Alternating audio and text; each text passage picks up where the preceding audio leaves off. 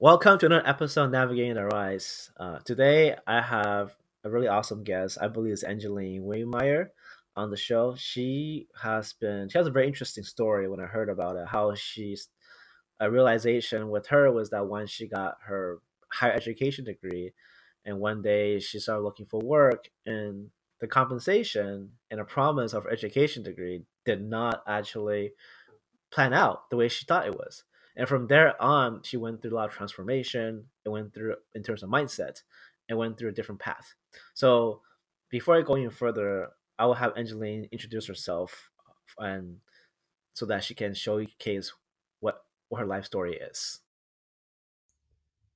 Thank you so much, George. It's great seeing you at the event, and thank you so much for having me on the show and add value to your audience.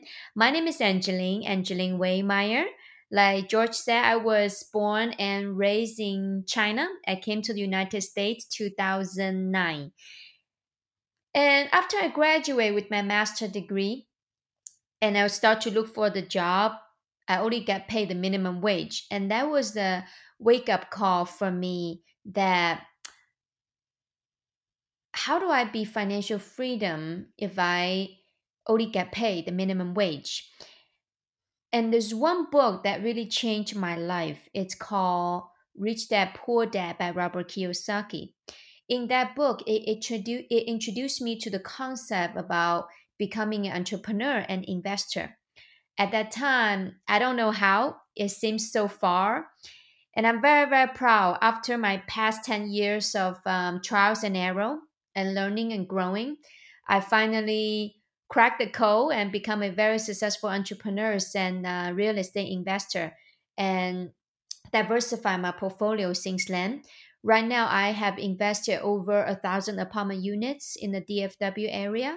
And I also have my own financial firm that I train and develop financial professionals so that they can go out and educate people, provide that financial education and solution for families. So that's a little bit background about myself. Well, that sounds very impressive, and definitely that's awesome. The fact that I actually read the book Rich Dad Poor Dad too, but obviously I don't think I've taken as far as you have, which is I should probably follow in your footsteps. I don't have 1,000 apartment units. um, and the one thing that really resonated with me when you mentioned that is when you finish higher education and your offers with minimum wage, just kind of put things in perspective. So when I got my MBA, I was interviewing with different companies. Of course, some of them are great, some of them are not great. But there was one company actually offered me $40,000 a year for salary, and then I was thinking to myself, "Are you kidding me? Like, is this serious?" I was like, "Are you kidding me?" Um, so immediately I actually said, "I don't think it's gonna work. Here's my rate. Here's what I can deliver for your company. If it's not going to be a good fit, it's not going to be a good fit. But the number is a bit way off, right? I'm happy to explore other alternatives, but just the number alone by itself in the current package, it just doesn't work, right? So it was like surprising that that happens. So definitely can resonate with that when it comes to being shoot down in that scenario.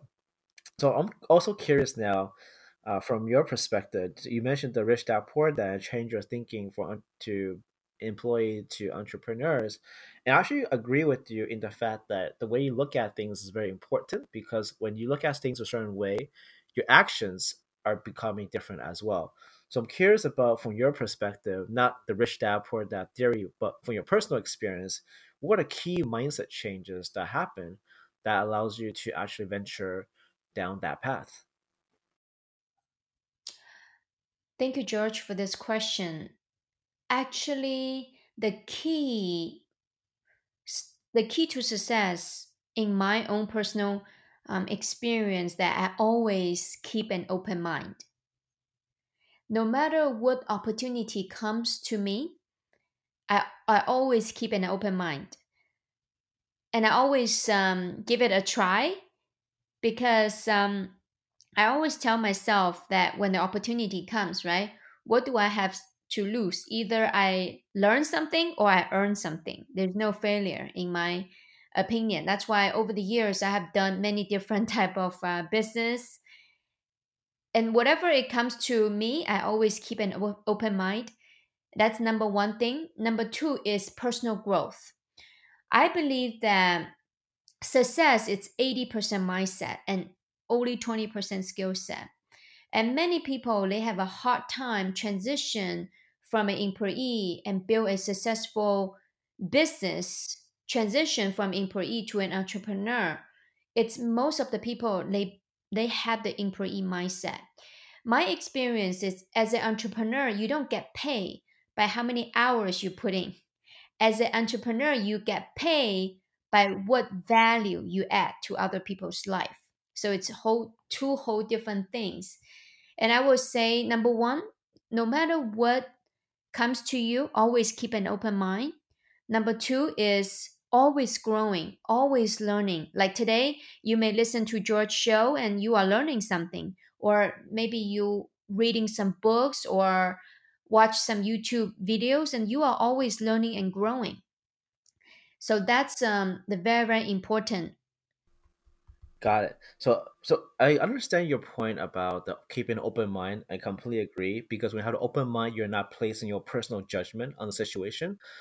To be honest, even though I'm sure you have probably went through this too. So even though that's the mindset, a lot of time there's always that subconscious bias that comes in.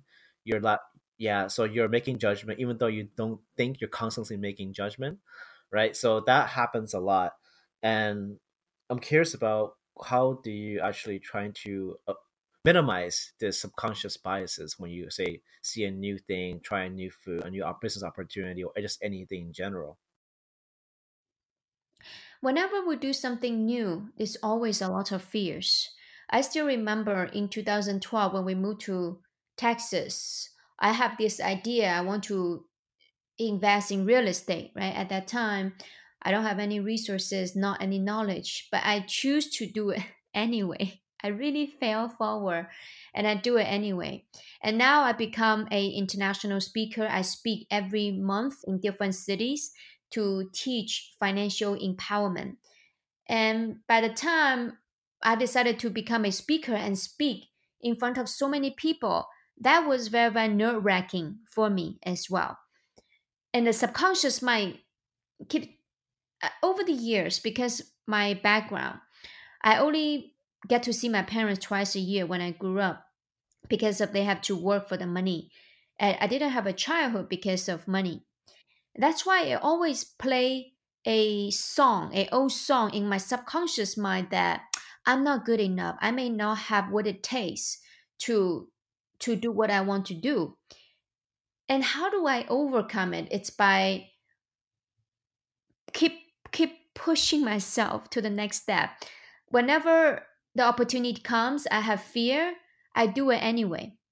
And I go to various personal improvement events, and I grow. I keep growing. I keep growing. So I keep rewriting the story, and I keep rewriting the old story and replace with a new one. And recently I starting to do some more meditation. I also did the hypnosis meditation as well. I keep reprogram my subconscious mind, and I believe it's very, very powerful. Wow, interesting. You mentioned about reprogramming your subconscious mind. So, so one of the things I do, like you mentioned, when you have fear, I get that a lot too.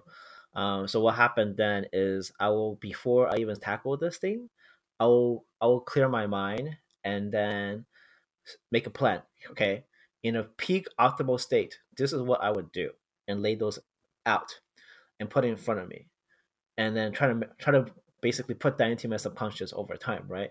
Of course, it takes a while before it actually goes in, and during the actual uh, institution or actually making things happen, I know the fear will come up. It will come up all the time. So instead, because I have this plan in place beforehand, I just trust the plan that I have developed when my emotional state was at its peak or the very calm emotional state, and just go forward even though it might not work out well. But the fact that I know the decision I decide to make back then will be a better decision than the situation where I'm full of fear and emotional upheaval. So I do that both in my, you can say, professional environment, as well as you can say my personal relationships, dating as well. So that just recently is pretty interesting. I was on a date with a girl that was super nervous again, super nervous. But I know there's certain things I should. But basically, I just move forward, and knowing the fact that it doesn't work out, it doesn't work out. I suppose scared that things might not work out. And similarly, in the professional world, say for example, with my podcast. So a lot of times, I have my friend who has wanted to do a podcast for 10 years, but he never made the jump to do it because he want to make sure all the check boxes and everything's are good. And so for me, I had a plan. So I used to I develop product for companies as a product manager. So I really draft a product plan and see what key steps are needed. And so I looked at these are all the big overall key steps. So I know if I launched at least these little things, it will at least launch and I'll at least get listeners. How much? I don't know, but I know I'll always get listeners. So I was like, okay, so it's not perfect, but I know I have the basic building blocks. So I just did it and just followed that plan. And there were days where I say, oh, wait, the link is broken. This is broken. Oh no, like all these obstacles just come your way. But when you have this like beforehand, it actually helps, at least for me. So completely understand when you say about reprogramming, among other things. So now I want to dig deeper into a bit your background. You mentioned about where you grew up, and so you mentioned you were born in China and then moved to the U.S. How do you see the difference in mindset when it comes to, say, in your case, success? Is it similar in the Asian culture as well as the Western culture, or there's some differences in terms of how both pursue success?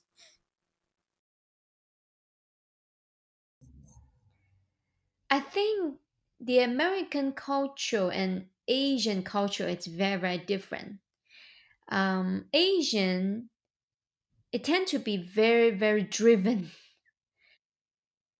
very driven. Like they have a goal, they do whatever it takes to make it happen, right? Mm, in the US, I realize it's a little bit relaxed, a little bit casual.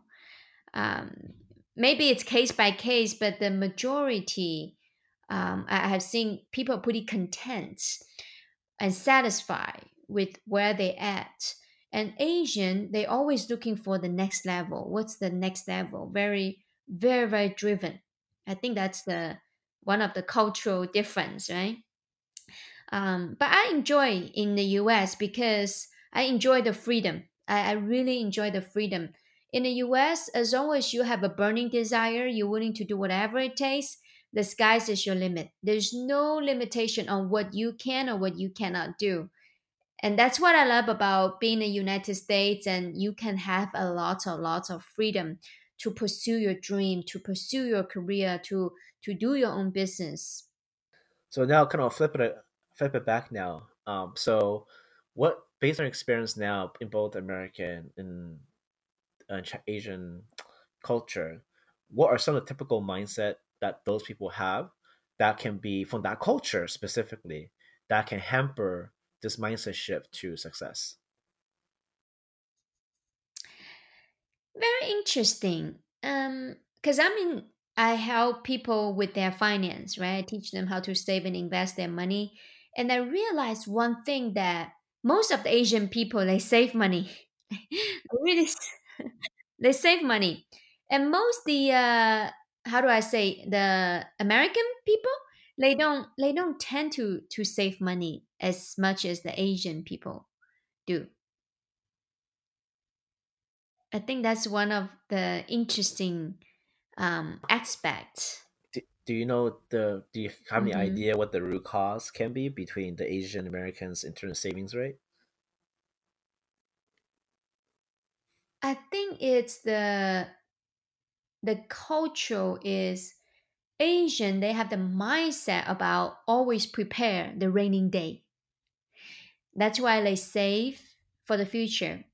And with the American culture, it's more like a free spirit. It's like, oh, no, no, doesn't matter. It's okay. It's that kind of mindset. Yeah. So would you say, like, so in my mind almost feels like either extreme is not good. Yeah, I know. Not good. In Yeah. between, it's okay. Yeah. Yeah. So I'm also more curious about, like, how the story you mentioned, tell yourself, and how the typical cultures. So yeah, you mentioned there's a specific mindset with success, right? What do you see as normal with the clients or people that you work with from the Asian background? The typical story they tell themselves that's preventing them to move to the next level, and at the same time, what are typical stories the Americans tell themselves that prevent them to move to the next level?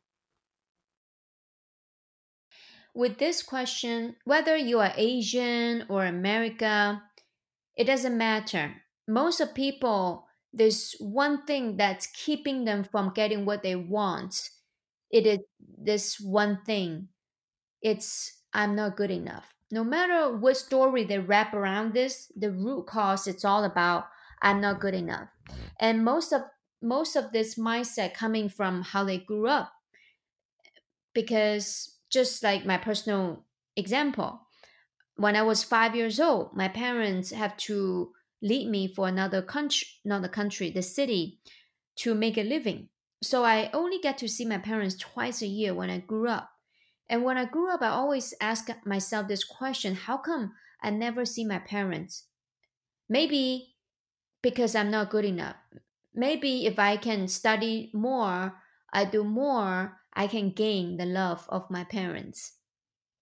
And every different people, they have different story when they grew up, and then it becomes the subconscious mind to telling themselves that I am not good enough, and that's they have self-doubts. When they have self-doubts, it's they're not going to give everything 100%. When you doubt yourself, and actually it's very, very hard for you to unleash your true potential.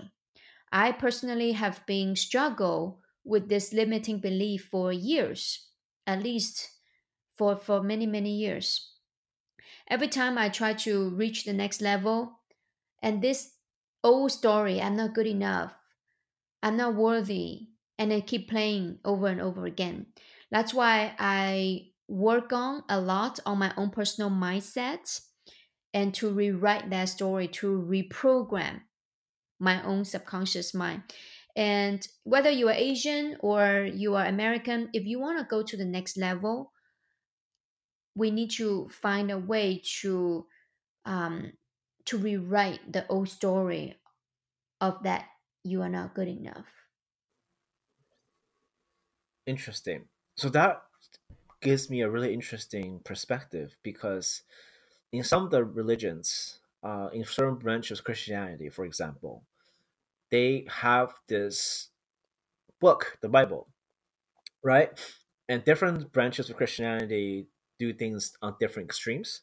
But I know there's one branch that I got accustomed to where it talks about every time I go to the church, they're always reminding them that they are a sinner, that it's a blessing that, say, Jesus, I'm not preaching religion, I'm just using that as an example, that Jesus died for them and etc.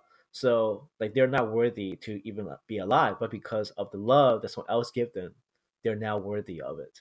So in a way, some religions kind of impart in the fact that I'm full of flaws, but people love me anyway. So in a sense, I'm not really worthy. Always that subconscious is kind of drilled into the back of your mind from a religious perspective. So I'm curious about your perspective on that because when you mentioned that I'm not good and I'm not worthy, in some of the songs and teachings I went through, they were saying, yeah, yeah, we are not worthy to have your love. We're not worthy of this. They keep saying that, but thank you for loving us anyway, even though we're all sinners and not worthy of love. Right. So I'm curious about your perspective on that because it's just very interesting. First of all, I'm not talking about religion or and things like that, right? Um, I totally respect any religion that people have. And in my opinion, I believe everybody it's a miracle. Think about it. No parents when the baby was born, they will say, "Oh, there's the average one." No, right? It's a miracle. Everybody, it's a miracle. And then I believe that in every single person, there is such a beautiful, beautiful spiritual being. It's like beautiful, beautiful self.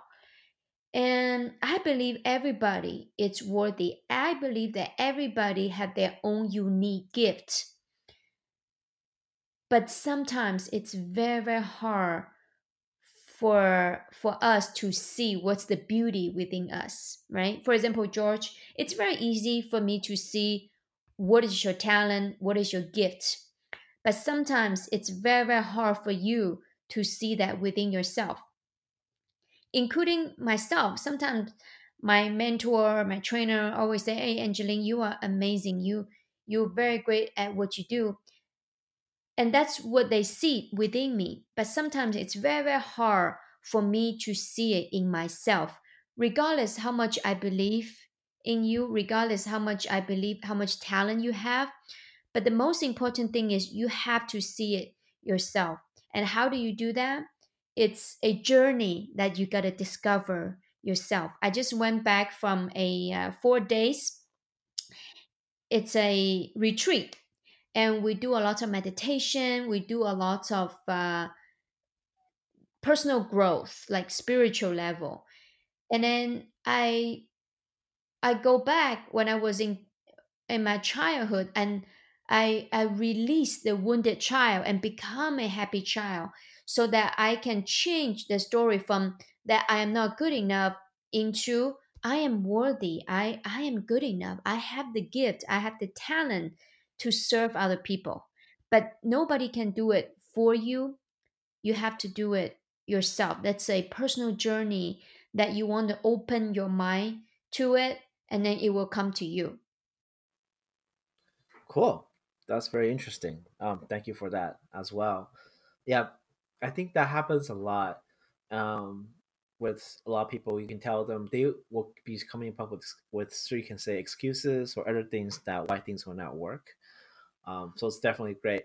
So I kind of want to jump back a little bit to your first point you mentioned about the key to success is to keep an open mind and just give it a try.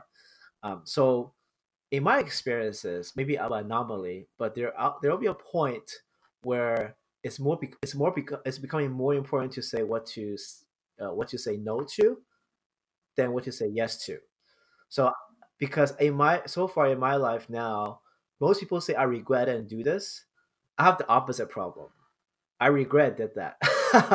In my current situation, right, looking back on my life, as opposed to most people, right, most people will have this, oh, they're they're scared to take a chance, so they'll be scared and they regret that what things they have not done yet. But in my case, right, I people have told me that George, you're so fearless, just do everything. I was, yeah, of course, life is too short. But at the same time, looking back now, I have I have more regrets on things I have done than things I haven't done. Maybe I'm looking at it in a wrong way. I don't know if that makes sense because I said yes to so many different things that does not matter to me. Whereas I should have said no to these things and really focus on the other areas of my life. So I would say sometimes you win, sometimes you learn. Even though the things that you say yes to, it didn't turn out to be a win, but the lesson that you learn from it, it's priceless. So if you ask me, one of the biggest thing that my mantra in my life is, if I look back in my life, what I don't want to leave any regrets on the things I know I can do, but because of fear I didn't do it. Versus even though I did it, I fail or it didn't it's not a win, I'm okay with that. At least I did it and I learned from it. Got it. So I'm also curious now. Obviously, this is not like a therapy or psychology session for the listeners. There's also some of my listeners that are, say, having low confidence level, which might really say, for example, I'm not good enough. And sometimes in order to protect themselves, they purposely avoid, you can say, scary situation to protect their emotions. I'm curious about, have you ever experienced that personally or with your clients or friends or anything like that, how they're able to come up with that perspective where they move forward despite the potential pain that it cost them. Okay. So they made a mistake in the past. So now moving forward, they become scarce. So they're coming from a scarcity mentality versus a abundant mentality. When you made a mistake, like I give you a personal story. I did a flip house. I made a bad mistake on that one. It ended up being a huge loss for me, at least 50,000. That was, I feel, oh, at that very bad at that moment. And I can choose to give up or I can choose to move on. If I choose to give up because, oh my gosh, I made a mistake, that's why I'm going to quit, then I will never ever invest in the apartments right now, like the deal that I did, right? I would say a true wisdom is when you look at the past experience without any emotional. Means that think about life is a river, and the river it keeps the water keep floating, right? The past you made a mistake, yes, and it's just like the river of life, it's gone. So if you keep holding on to the past mistake, it's not gonna, it's gonna be a block on keeping you where do you want to go, versus you look at life as a revolutionized not revolutionized revolutionary journey. Means that there's two key words here. Number one, it's revolutionary. Means that you evolve. The person you made a mistake back then, maybe you're too young, you don't know much about it, that's why you made that mistake, but you evolve, you become, you have more wisdom, you learn from your mistake, you know how to properly handle things, and then you move on, versus you hang on to those emotional and then become a scarcity mentality. When you have that kind of mentality, you're scared of all the time, you're going to attract more things that you don't want. Got it. So there's something that I was going to ask you from their conversation. Kind of slipped my mind. I'm sure I'll come back to it. Um, oh shoot, it was so good too. The It's okay. I'm sure we'll come back to it. And I want to add something. It's just let it go. Like don't hang on to those emotions. Everything happened for a reason, and the reason it's there to serve you. Maybe let's just say you did a bad deal, right? If something happened to you, or maybe you were in a not so good relationship, and maybe that's meant to happen. Maybe there's just some lesson for you to learn, but it's up to you to figure out what that be. But whatever it happened to you, it's meant to be happen, and it's happened for you, not to you. Yeah, I agree with that last part. I've been telling everybody that every as well when they say, "Why is this happening to me?" I was like, "Have you thought about it? What if it's happening for you?" And then that one word shifts very quickly because that one word would change your reality very quickly. Yeah. Oh, I remember my question that I was going to ask you from your when you're talking about evolving and becoming, letting go, moving on. So kind of let's just continue to use real estate as an analogy. So you mentioned that the deal was bad, right? So a lot of time when people invest, whether it's stocks, real estate, relationships, and so on, when something's going bad, they try to hold on. So in this case, for this example, the real estate example where you lost $50,000, some people try to hold on, try to make it work, trying to make it positive, in, but while at the time potentially missing out other opportunities. I'm curious about how do people actually looking from your experiences be able to move on from that, because sometimes if something's like a loss, when do you continue to invest more resource into it, and when do you decide to put that in a container, treasure it as a past memory, and move on? Let it go. What can you do about it? What can you change the past? You cannot. But No, let me rephrase my question. Say the real estate is $50,000 underwater, so you're trying to restructure the deal to make it better, right? As opposed to say, you know what, that's too much time, because most people when they have an investment, even like say stock market, if it drops by 20%, they say, oh, it'll go up, and it keeps dropping and dropping and dropping down to like say 90%, right? When they should have just let it go early on. People have a harder time trying to do that. So when, or the key, we can say for listeners, what are some of the key steps or signs that your resources and time is better spent elsewhere and not on these current initiatives? For first of all, in your example, right, I would say learn how to better invest your money. You're gonna come talk to me, right? So you don't make those mistakes, right?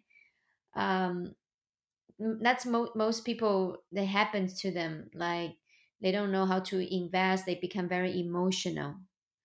Um, I don't know how to answer that question because that doesn't apply to me in terms of investment, right? Um, I believe that when you invest, you're gonna understand the principle about investment. How do you grow your money? How do you minimize your uh, risk? And how do you minimize the taxes? Once you apply all this in principle, you wouldn't go through those challenges that you just mentioned about, right? and and I, before I know anything about investing, I made those mistakes as well, right? I invest and then they keep going down and going down, and sometimes you gotta just make that decision and just stop and move on. So let's take something that's less abstract, more abstract actually. Say relationship. Say for example, doesn't have to be romantic. It could be a friendship. Say you invest. You're also investing time right into a relationship. So right. So from that perspective, sometimes you're investing this time to increase the relationship, whether that's through a business or through family or through a romantic interest or through a social gathering. You're actually investing that time, but sometimes the investments don't produce the expected return. You can say that from your perspective. Now, as opposed to investments, you can have these tax allowances. There's that formula, but in this case, it's not really a formula. It's more like a social interaction. So I'm curious about how does your perspective apply to this situation? So let me give you a personal story. I Before I married my husband, my first relationship, I was in 8 years, right? Yeah, a long time. And unfortunately, it didn't work out. It didn't work out. I thought we would have get married and things like that. Unfortunately, it didn't work out. So you're gonna make a decision here. You can continue the relationship. You know that it's not gonna go anywhere, or you choose to move on so that it creates a better future for each of them, right? Because sometimes you don't want to look at it, oh my god, I spent 8 years with this person, I waste so much time. And how about you think about a different perspective? Wow, the past 8 years we have a lot of great memories, even though it didn't work out, but we both grow, we both learn. Maybe we have, each one of us have a better path for us. Making sense? Yeah, because it's all about what kind of state you're looking at your experience. Are you looking at your suffering state? Means that you're looking at it's a wasting time, it's blah blah blah, a negative emotion, right? Or you're looking at it from a beautiful state, means that, well, it didn't work out, but we have great memories, and I learned a lot so that I can grow better and I can be a better person for my next relationship.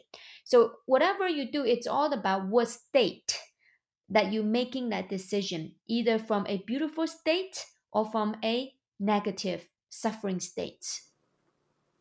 That's very helpful. That's great. That's very. I'm sure listener will appreciate that as well. Um, so I kind of want to go into the last segment of the episode, which is usually end things with a quote. So in this case, it's about buying things. So it's very interesting. This one says, "Don't haggle too much. Let the seller make a profit. Even if you walk away with a bargain, the seller's look of disappointment spoils both things. Both sides should end up satisfied." I'm curious about your perspective about this. I always believe in win-win situation. That's me.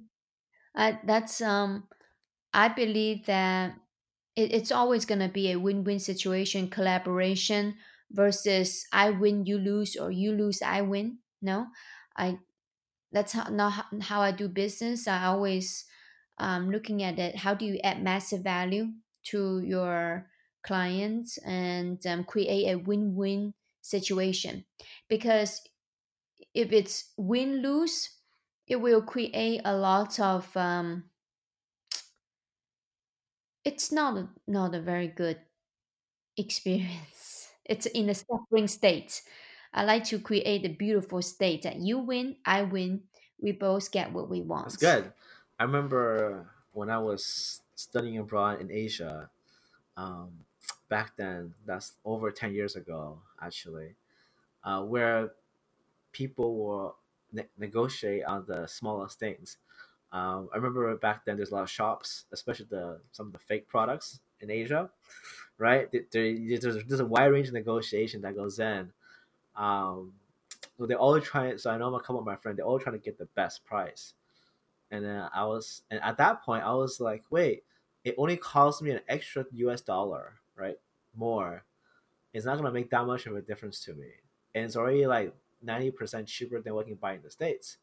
I don't need to like save another like $1 and just it's like whatever, just another dollar.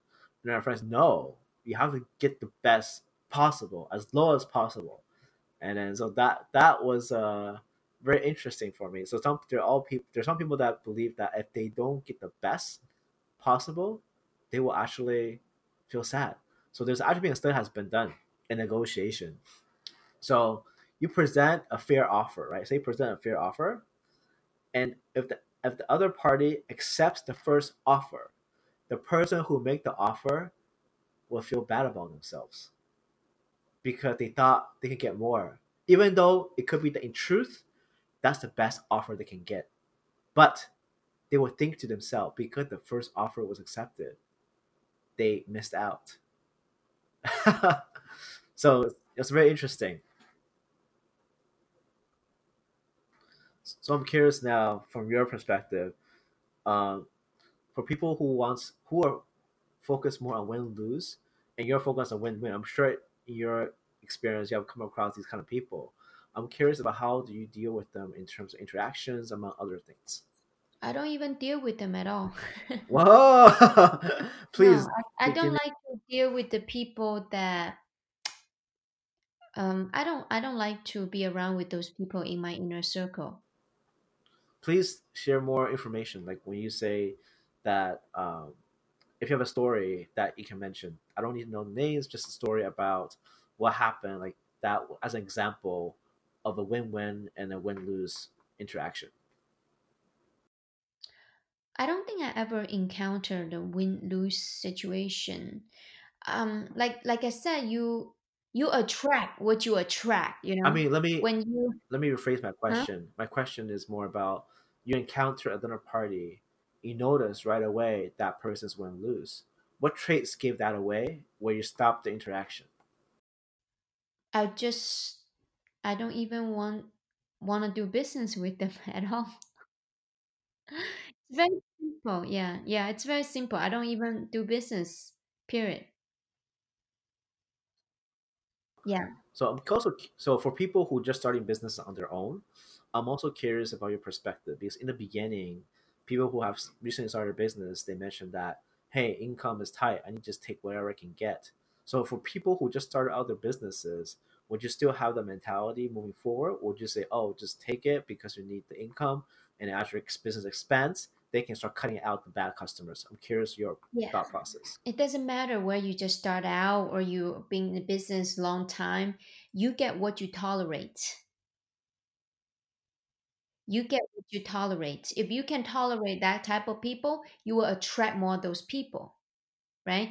But if you can hold your standard, and this is it, this is how I do business, I do it with honesty, integrity, and this is the price, this is the service. Um, that's the best I can do. It doesn't matter you start out or in the business long time. We don't need to beg people for their business. I believe you attract the right client, you attract the right business partner. Got it. Cool. So sounds good.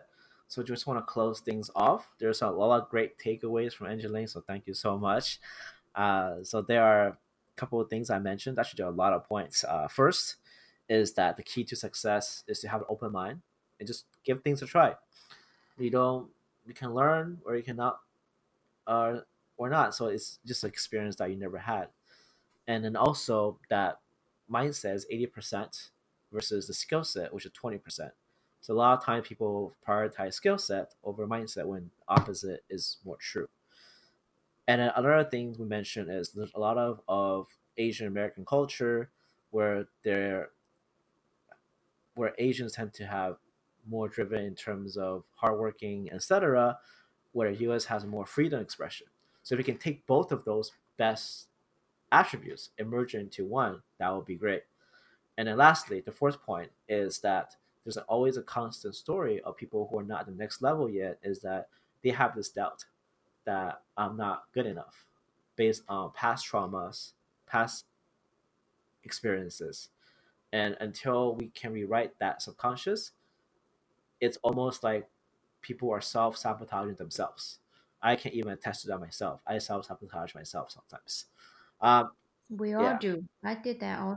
Yeah, I used to do that. So, because of that, so these are the three more main points. Curious, Angelina, is there anything else that you'd like to add? That I think you cover everything. Yeah. And then, oh, another thing I like what to add is whatever you do, come from a beautiful state versus the suffering states. Cool. That sounds great. So, also for listener who wants to reach you, how can they best reach you, Angeline? If now you can connect with me with all of my social media. Check out my website, angeline360.com. It's ANGELINE 360.com. Cool. Awesome. Thank you so much, Angeline. Yeah, thank you. Thank you for having me at the show. I really enjoyed talking to you. If you like this episode, please leave an honest feedback and tune in to the next episode.